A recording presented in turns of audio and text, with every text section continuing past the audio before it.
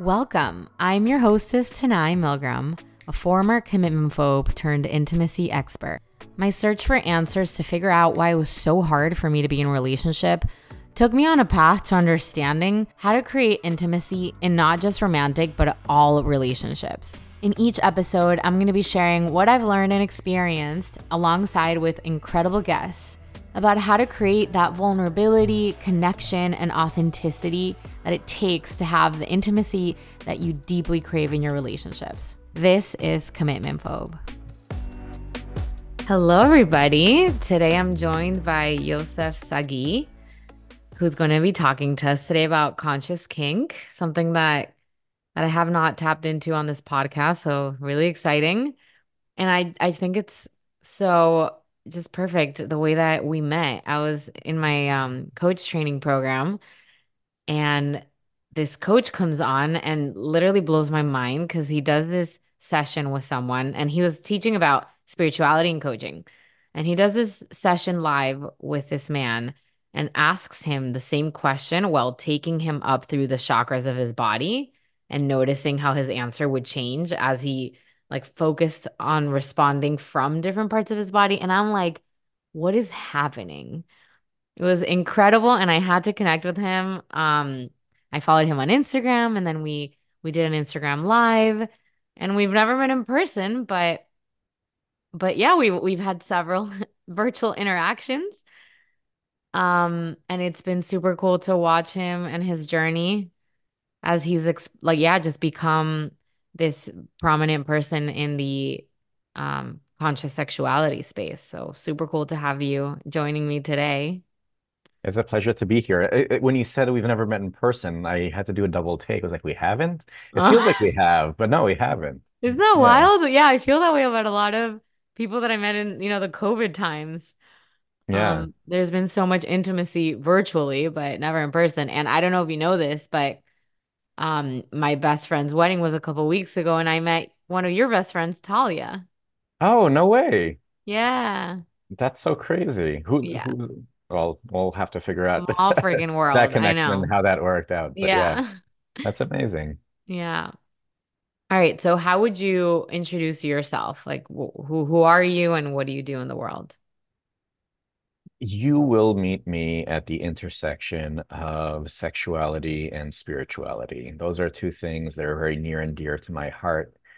Spirituality is personal development and sexuality is personal development. I think that those are like two really big fields. So everything that meets at that intersection, which to me is sacred sexuality, it's the conscious kink, it's my big offering that I do here, a huge event that I do called Mystery Temple, which I like to describe as a personal development workshop disguised as a play party. So all the things that I do are at that intersection. And Mm. that's big events, workshops, speaking engagements, one-on-one couples. I do it all. Yeah. Oh, amazing. How did you get into this work? So, I mean, you knew me in the coaching program, right? So personal development was something I was immersed in from when I was a young child. My mom was obsessed with all kinds of personal development practices, and so that was something that was always true for me, and spirituality was always true for me.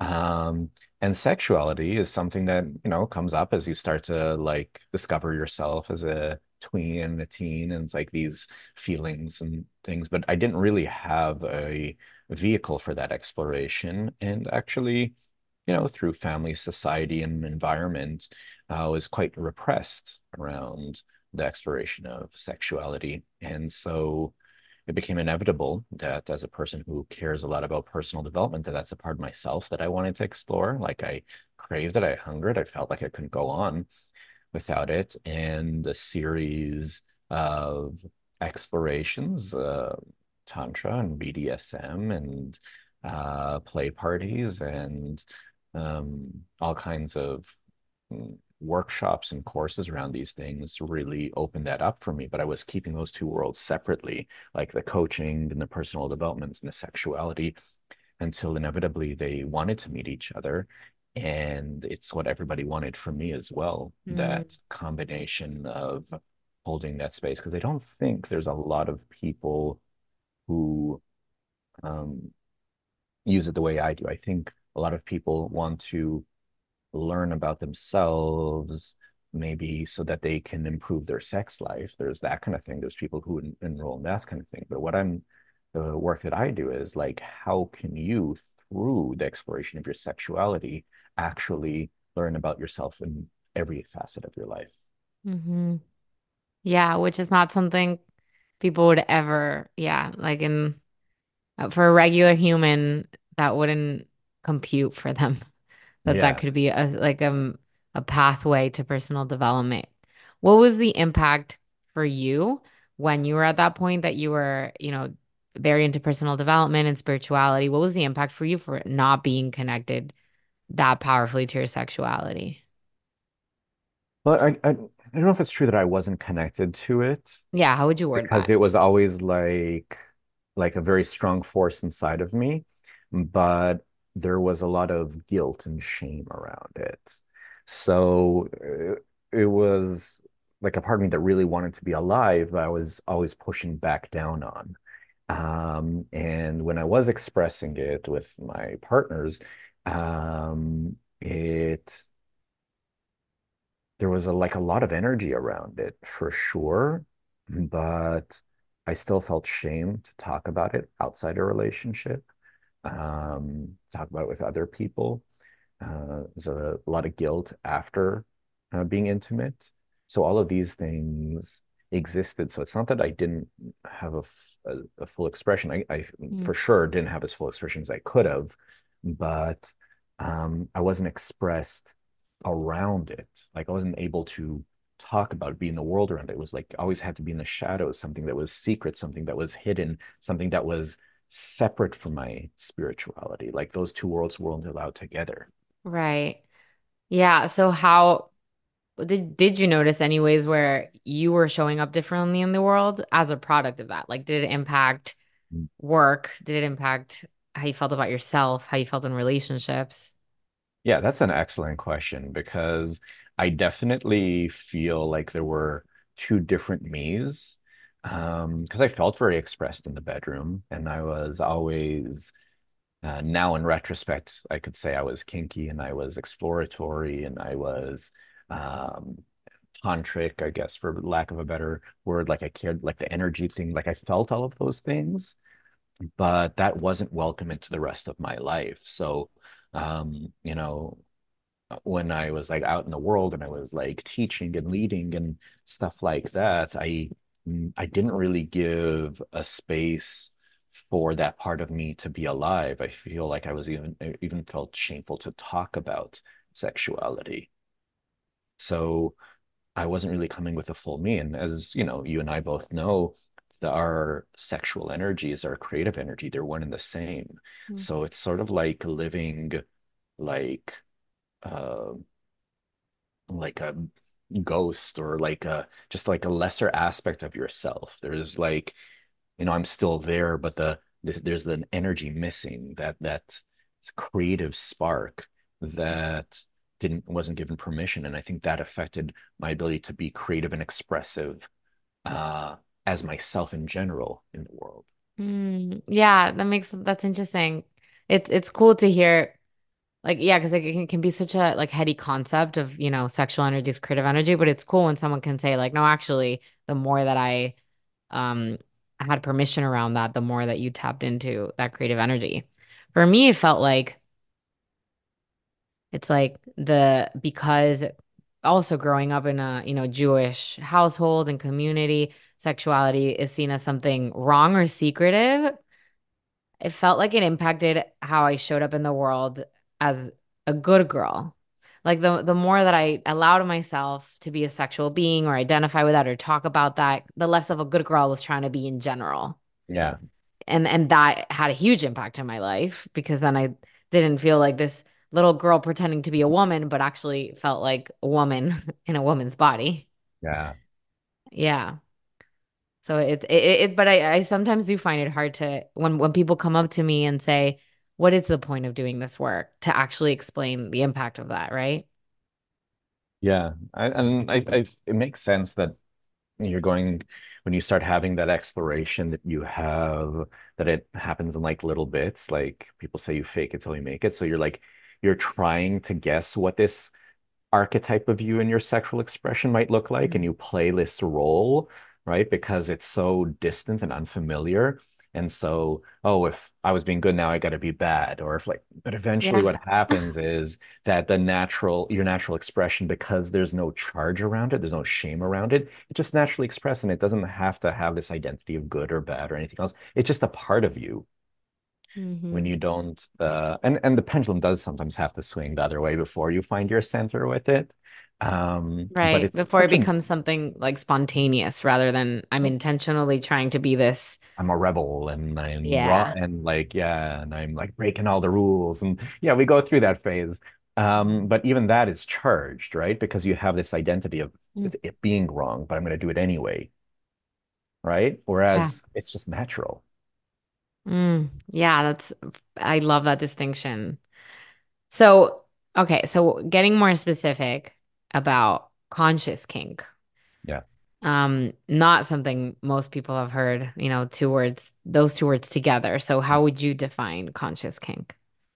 Yeah, I I'll relate to the fact that a lot of people don't see those words together because usually when you think about kink, you're thinking about that uh, leather and vinyl and people tied up and really intense impact scenes, and it can seem a lot very scary to a lot of people from the outside. And honestly, there is a lot of kink in the world that isn't so conscious and is exactly what you're looking at. When I think about conscious kink, for me personally, I've yet to find a better container for all the different types of work that I do in terms of personal development than kink. Because you have something like Tantra, which is this like thousands and thousands year old practice, and some of the languaging around it is, I think, outdated and gendered and feels exclusive to some people. And then also, it doesn't have like, it has some practices, but the practices aren't necessarily grounded in modern understandings of somatics and the body and how it works. Whereas kink is something that's relatively new, and people have studied it also from the perspective of psychology and what happens to you in that place. So Mhm. when I talk about conscious kink, it's a great container to bring in the sacred sexuality and these like polarity dynamics that you learn in Tantra. Tantra will call it masculine and feminine, but we can just talk about it as dom and sub without having Mhm. to gender it or make it exclusive to someone. And then you can bring in coaching because there's a lot of like psychological play that happens in kink as well. So you can bring in different types of coaching modalities, and there's the somatic experience itself of what sensation play and impact play do to your body and the states they create inside of you. And this idea that the sub goes into a subspace, which is basically a sort of semi-meditative, hypnotic place where they can explore and learn a lot about themselves. So it's just a wonderful container for a lot of different modalities. And that's why I'm obsessed with it right now. And you mentioned, I read on your Instagram that you mentioned that you weren't like that like it's not something that you were immediately drawn to for that reason, that you associated it with all these negative, harmful things. Well, I didn't realize what it was. And I guess like I didn't think that that was my main thing. There were aspects of kink that were always somewhat fascinating to me, but a lot of the stuff I thought, oh, that's too intense. Like I would never want to hit someone really hard or be hit until I was in an experience where I was like, let me give this a try. And being actually on the receiving end as the sub and the deep space that both rope bondage and impact play brought me into like total states of surrender that I couldn't even imagine reaching in other ways without maybe deep, deep meditation for days or plant medicine or something like that. And I reached these states Mm. like super quickly, super dropped in the right container with the right person in the right way. And that gave me this like imprint of like, this is powerful. And I started getting more curious about it. Mm. Yeah, that like state of surrender. Mm. that you mentioned. Yeah, it's like incredible how it can be entered by so many avenues. And as someone that, yeah, like I've got into that state too as a sub.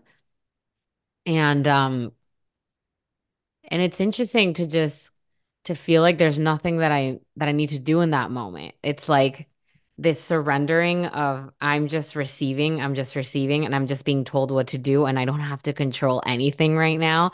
Don't have to make one more decision today. I can't control, right? It's out of my control. So Yeah. it's like, okay. And the universe does that to us sometimes, right? When we think we're trying to control everything and eventually you get injured, you get sick, or you get put in a situation, God forbid, that like you have no control and then you realize it. And then you're like, okay, I guess I got to choose surrender and acceptance because that's all I have. Um, and that's the gift of being in the sub role. The dom role has its own beautiful gifts to it. You are the creator. You're in the flow state. It's like beautiful to see um, the reaction that you can get from somebody else when you really create a beautiful, safe container for them. So there are these two opposite sides of this spectrum of the power dynamic, like the most powerful and then the least powerful, but there's beauty in both of them. Mhm. Yeah, that I'd love for you to talk to. I'd love for you to talk more about because doming is something that for me is uncomfortable. Mm-hmm. There's like this, yeah, there's discomfort with being bossy, and maybe it comes from the fact that I was super bossy as a little girl and it was very judged. And I see you nodding, you're like, yep. Yeah. So, can you talk a little bit about how those different roles can be very healing for different traumas or situations that we have in our lives? Yeah, for sure. And I can relate to that a little bit. With me, it was less bossy and maybe I was more mean as a Mm, kid. And ditto. DOMs can come off that way as well. Um, and so you were a bossy kid, and then you kept being told, well, you acted a certain way, you were told that you were bossy, right? That's the message you got. Right, exactly. It's And a then you're label not, and on if my you, behavior. it's a Yes. label on your behavior. And then Uh-huh. over and over and over again, and people told you if you keep behaving this way, you're not going to have friends, you're not going to get along with others, it's going to keep you back. And you start now adjusting your behavior and repressing this facet of yourself so you can fit into a world and be accepted in it by changing yourself or by repressing a part of yourself, right? Mhm. Yeah. Now, this part of yourself, without giving it this label as bossy or mean or violent or, well, all these other things that people say, it's just a behavior. It wants expression. The problem is when our expression violates somebody else's boundaries and consent. That's the problem. The problem isn't that facet of yourself it's on Mm, its own. So the dom and the sub are in relationship to each other. The true sub craves to be told what to do. So if you don't bring your bossy self, they don't get to have their experience. It's a gift that you mm, give them. But the difference is now that's consensual and it's wanted from them and it's negotiated with them. So now there's this part of you that's always wanted to be alive and you've repressed, and it gets to have its own expression in a healthy way. yeah. And in a way that brings both parties pleasure Exactly. and, yeah, freedom, aliveness.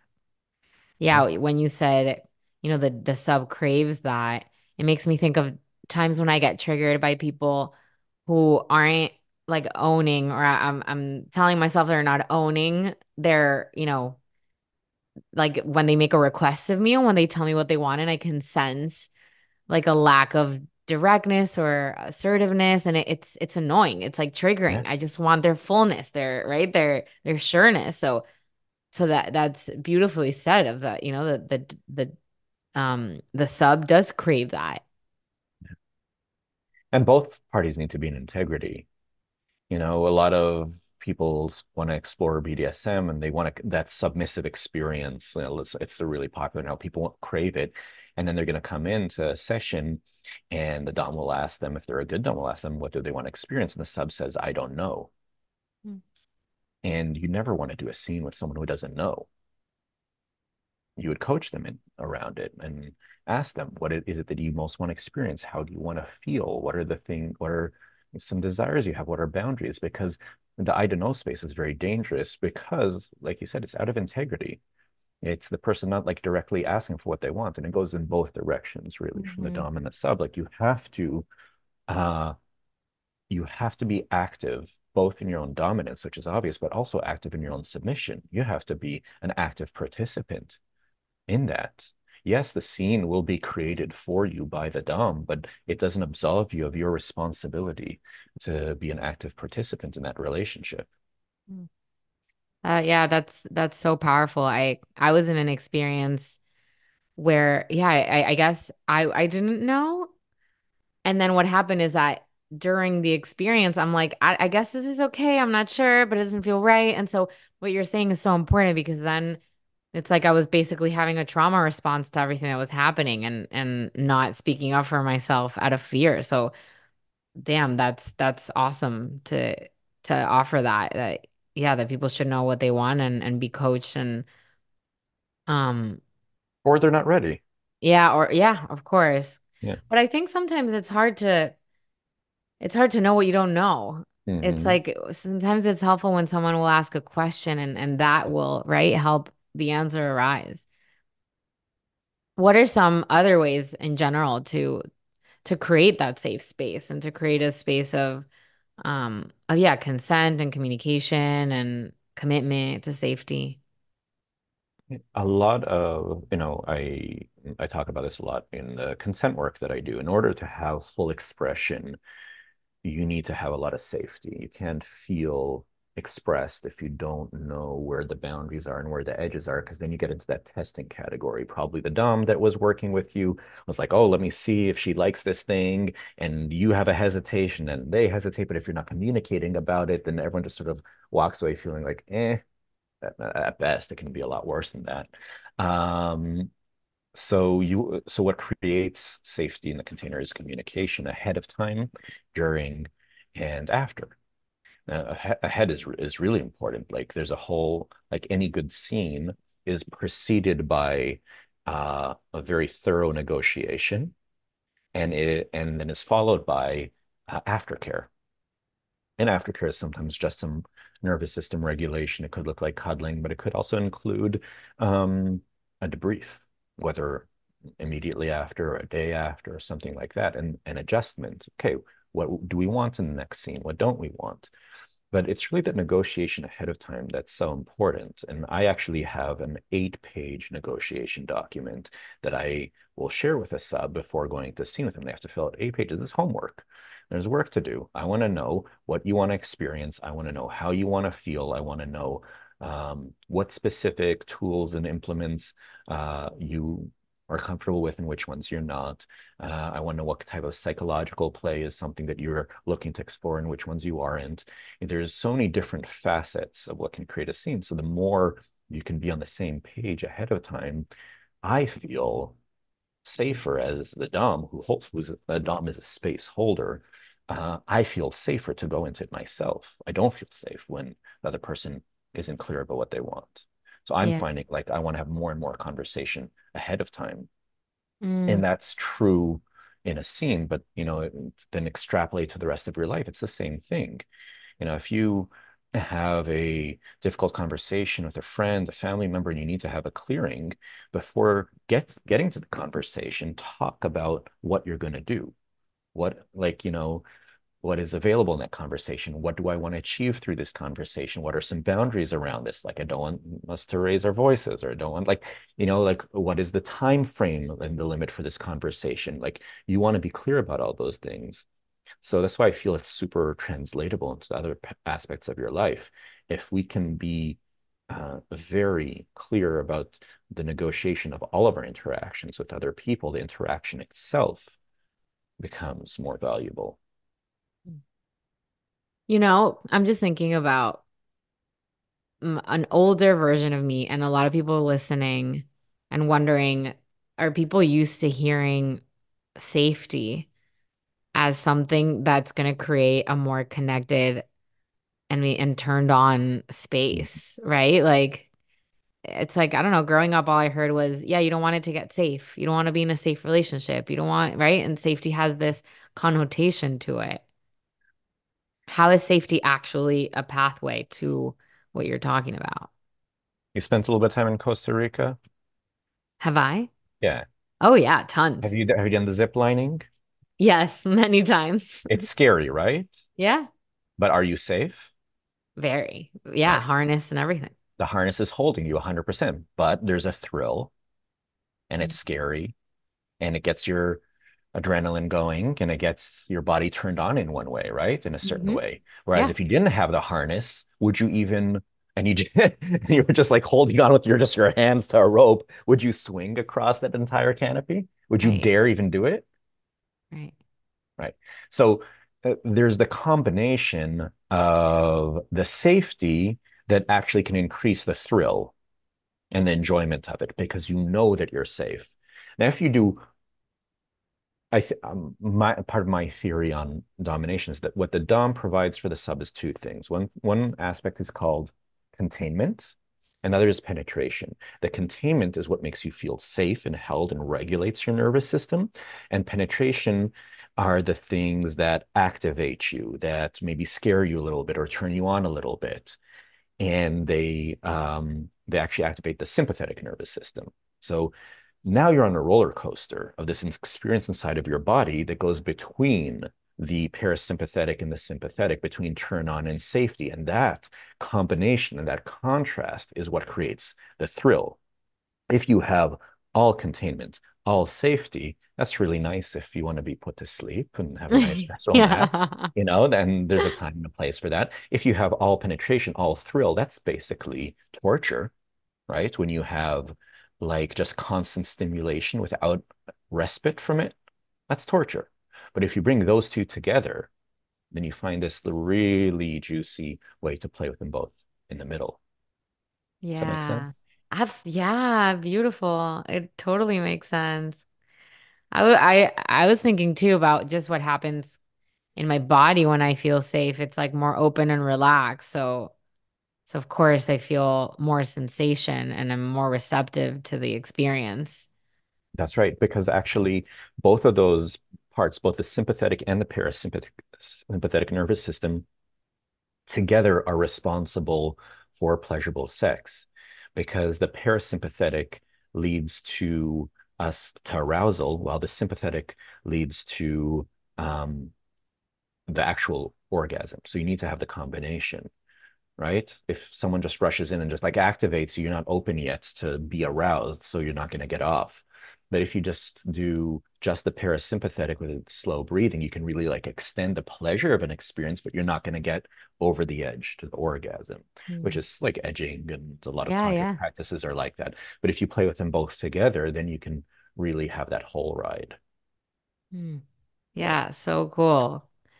It's true. It's like if you think about it as a roller coaster, there are moments where you're kind of just like, okay, riding along, and then boom, something comes, and that makes it a more pleasurable experience too. You wouldn't like you'd kind of numb out if it was all just spins and ups and downs. Yeah, that's right. You got to have it all. Yeah. So with Dom and Sub, we talked about the power dynamics, right? And how each one can kind of get us into a specific space, maybe one we're not comfortable with. Um, One that I would love for you to talk about is objectification. Hmm. Yeah, I'd love to hear you talk about it in a way that would make people be open to it and understand it, right? Like Why did that one come up for you? Tell me more about that. good question. I guess because I'm super comfortable with the power dynamics. Mhm. Objectification is something I guess I haven't fully, yeah, like fully, I don't know, experienced. What does it mean to And you? well, objectification kind of mean like to me, it means like in a way the same experience of like I'm powerless. I don't have any control here. I'm being it's like an ego death in a way because it's like someone's degrading me. Mhm. Um, So objectification can or cannot go hand in hand with degradation. It doesn't okay, necessarily, yeah, that's but it fine. may. I'd love for you to But talk it about may. it. But objectification, if you think about it, there's a lot of different ways to objectify someone. But uh, but at the root of it, it comes down to the word. You're turning the person into an object.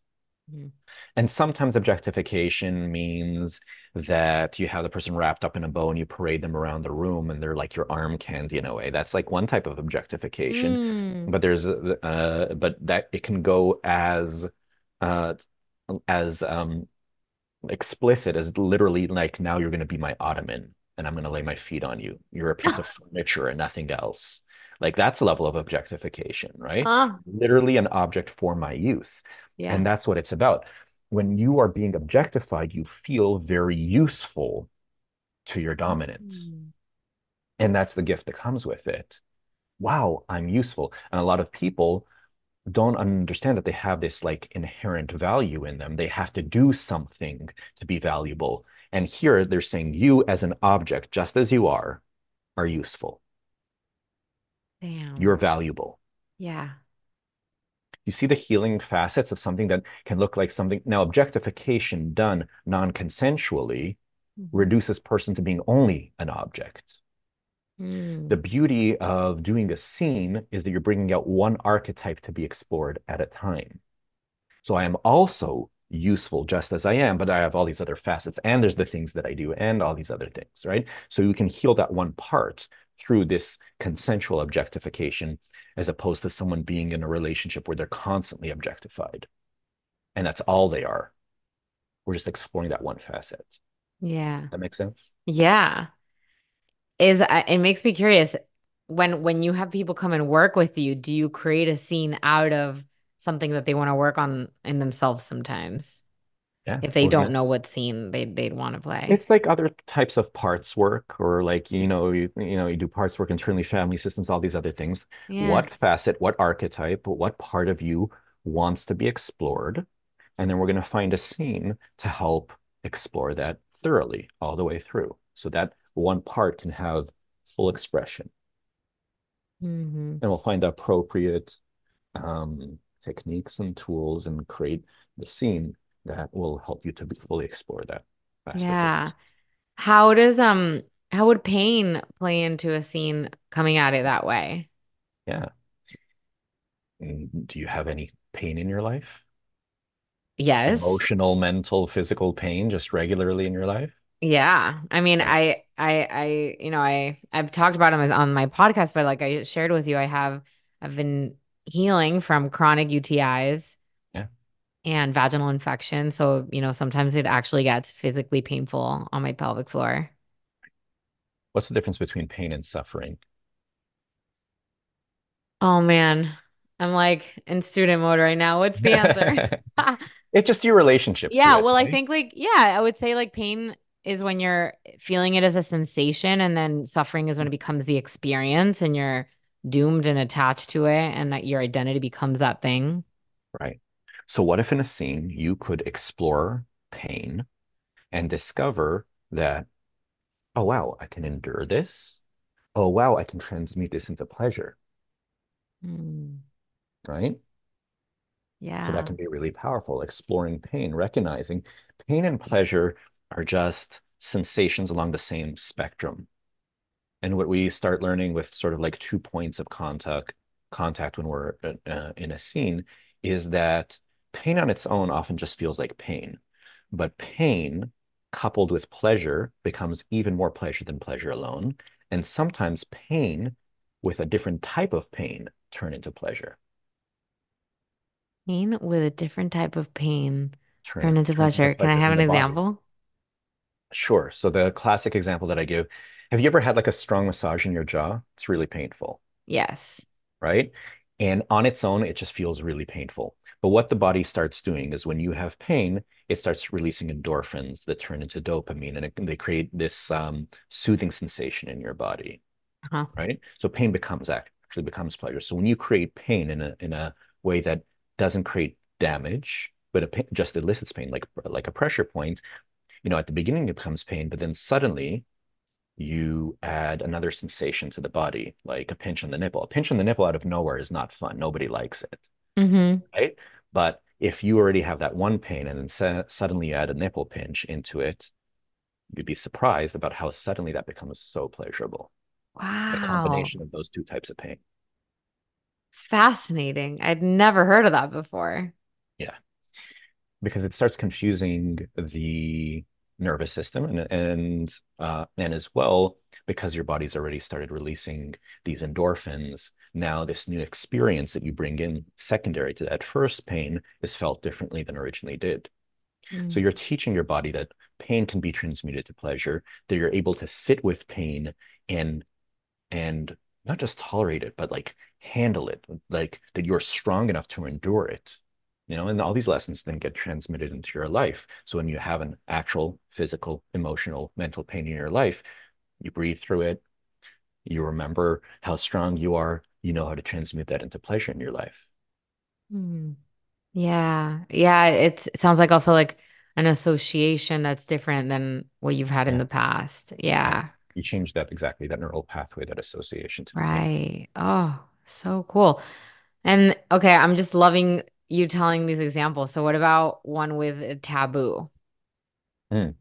I mean, all kink is all that kink is taboo, basically. Something is kinky to you personally because you have some type of taboo, which is some shame around it. Okay. So that's why kink is highly personal. For some people, being an exhibitionist is kinky, and for some Hmm. people, it's normal. It's not.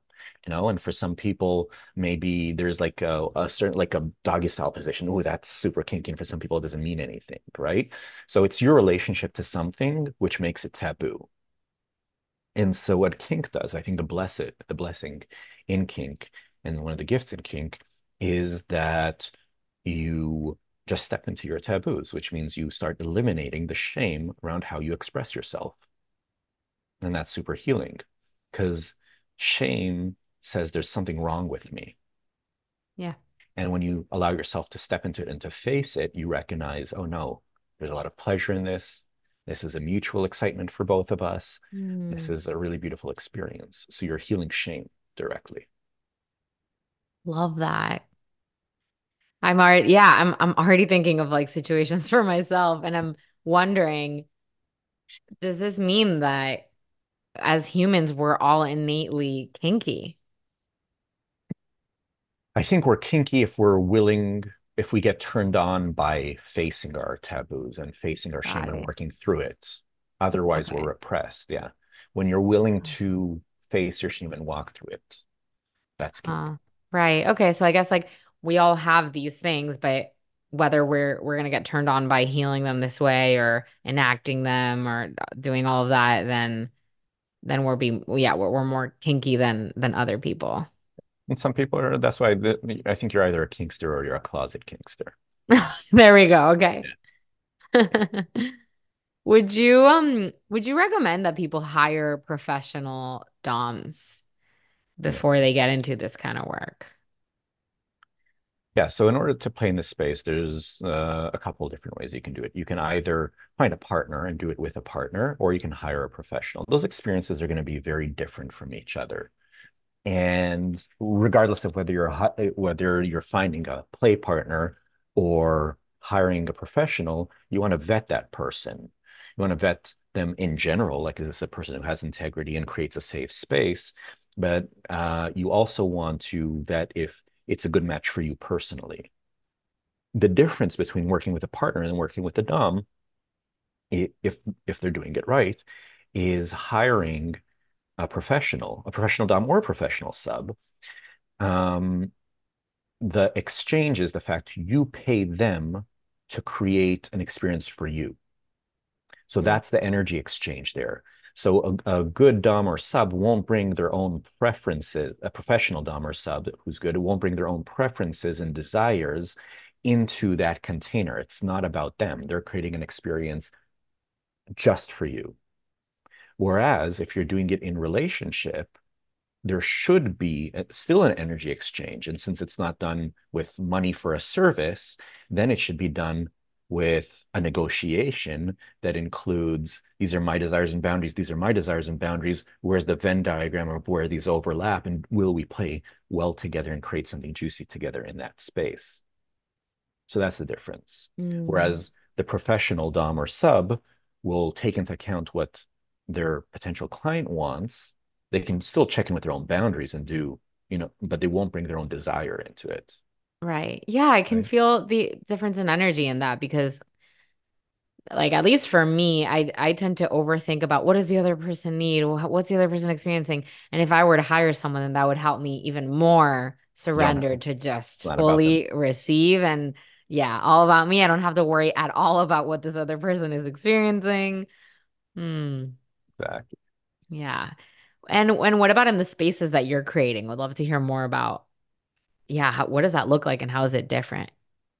Yeah. So specifically around conscious kink, the main spaces that I create are either workshops or smaller events or more intimate containers one-on-one or with couples. And one of the things that I really love doing is helping to create that polarity and connection for couples by introducing them to BDSM principles and using them as a container. Like there's a lot of people that come to they don't even realize they're kinksters or think that they are, Right.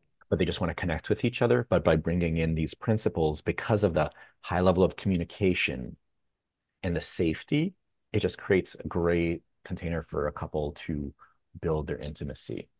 Whether there's been like a violation of trust or whether there's just a lack of chemistry, it can really build those things up. So that's powerful.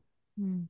Working with people one-on-one is more like these examples that you brought. Like there can be a scene to work on these different facets, whether it's the objectification or it's the pain play or any of the other things. How I tend to work it is I do a combination of coaching sessions and scenes and go back and forth. So there's time to integrate and apply into your life. So I do that combination of bringing together both of those modalities when I do one-on-one. And when I do groups, it's typically I have an event that I call Kinky Classroom, where we're all coming back to school and you're all my students and I'm teaching some kink basics and we get to experiment them in a group setting in a lab and play with things and learn about each other in that setting. Yeah. So those are some of the ways that I integrate conscious kink.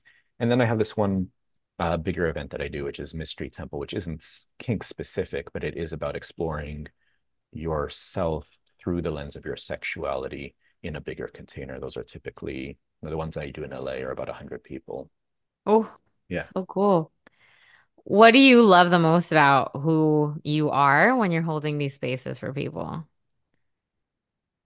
that's an excellent question.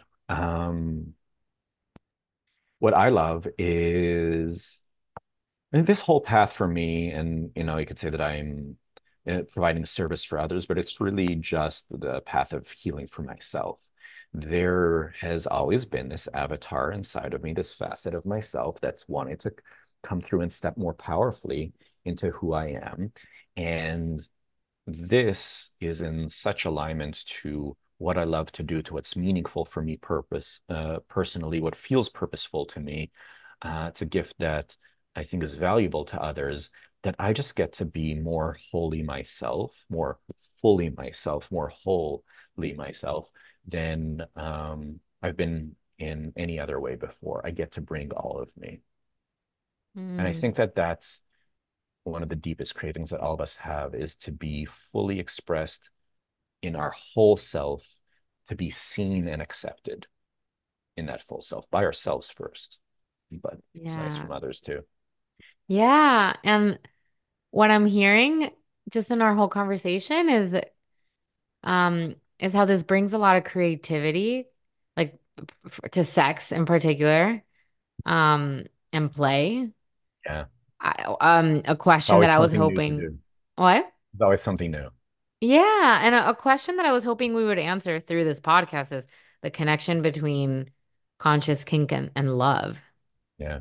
And I'd love for you to share, what comes up for you. But what I'm hearing is conscious kink allows you to, like you said, become fully yourself and integrate parts of yourself, love parts of yourself, learn about parts of yourself, and connect with someone else in that, which creates more love for yourself and others.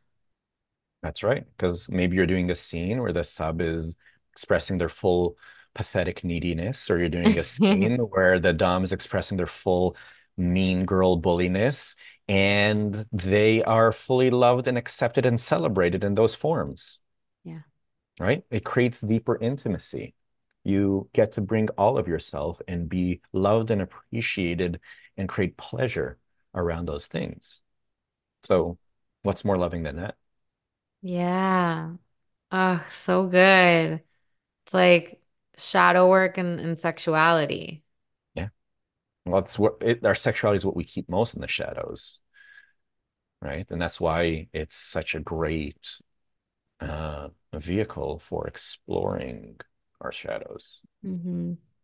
Yeah, um something that I hear a lot is people talk about how we can't just be light and love and like butterflies and sunshine because there's yeah, just this whole darker side of ourselves that then we don't get to claim and own, and that disconnects us from our power. That was actually the theme of my, not the last Mystery Temple, but the one before that was called A Night of Light and Shadow. And what we were playing with in that space is integrating both the light work and the shadow work. Because when you do only the light work, like you said, that just leads to spiritual bypassing, right? You think like everything's love and light and great and wonderful, but nothing's really changing.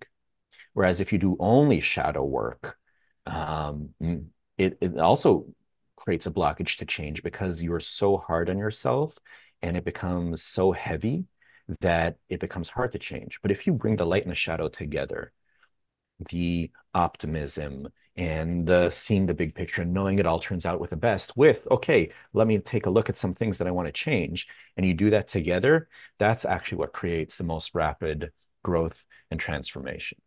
So it's important to do all of that together. And that's why even if the scene sort of plunges to the depth of your shadows, you have the aftercare after, right? To take care of you and let's get you some water and let's cuddle you and let's hold you and let's pet each other. And yes, you're not really just a mean girl bully and you're not really just a pathetic slave. It's Yeah. just a part of you, right? And to remind ourselves and each other of that, both the dom and the sub need the aftercare to be reminded that that was just one part of you and it's not all that you are. That Wow, I love that. I haven't heard anyone say about DOMs needing aftercare. Mhm. So that yeah. Yeah, that's it. I love that because you know what? I was actually gonna leave this just sharing that I want to explore my dom more. That Yeah, I definitely want nice. to, yeah, I want to integrate that mean girl inside me, or what I called mean. Um, because I also see in my life where I doubt my decision making sometimes, or feel some guilt after I say something, with directness, and I feel like it'd be really fun to let her out, That's let a her be great scene for free, you. Yeah, let her be loved. Yeah. that's right. Awesome. Any last words that you want to share? Well, gratitude to you for opening up this space. Second time, having conversation with you here virtually, and really proud of you and your own personal journey of constantly looking for how you can be more and more expressed. I think that you've been courageous and seeing what's scary for you and walking through it, and even having this conversation, inviting me to have this and putting it out there is important and healing for the world. So I want to end on that appreciation for you. Thank you. How can people connect with you if they're interested in working together? The best way is on Instagram. So Yossef Sagi, if you spell my name right, Yossefsagi, on Instagram. And you can join my mailing list for Mystery Temple, and you can slide into my DMs around my work. That's really the best place to find me. Mm. Yeah. Cool. Thank you. Thank you so very much. Thank you for joining us today on Commitment Phobe. I hope that our conversation has inspired you to have a little more courage to let go of those fears and do something different than you have in your relationships so that you open your heart to create more intimacy in your life. If you found value, please, please, please subscribe, rate, leave a review, share with your friends, share on your social media.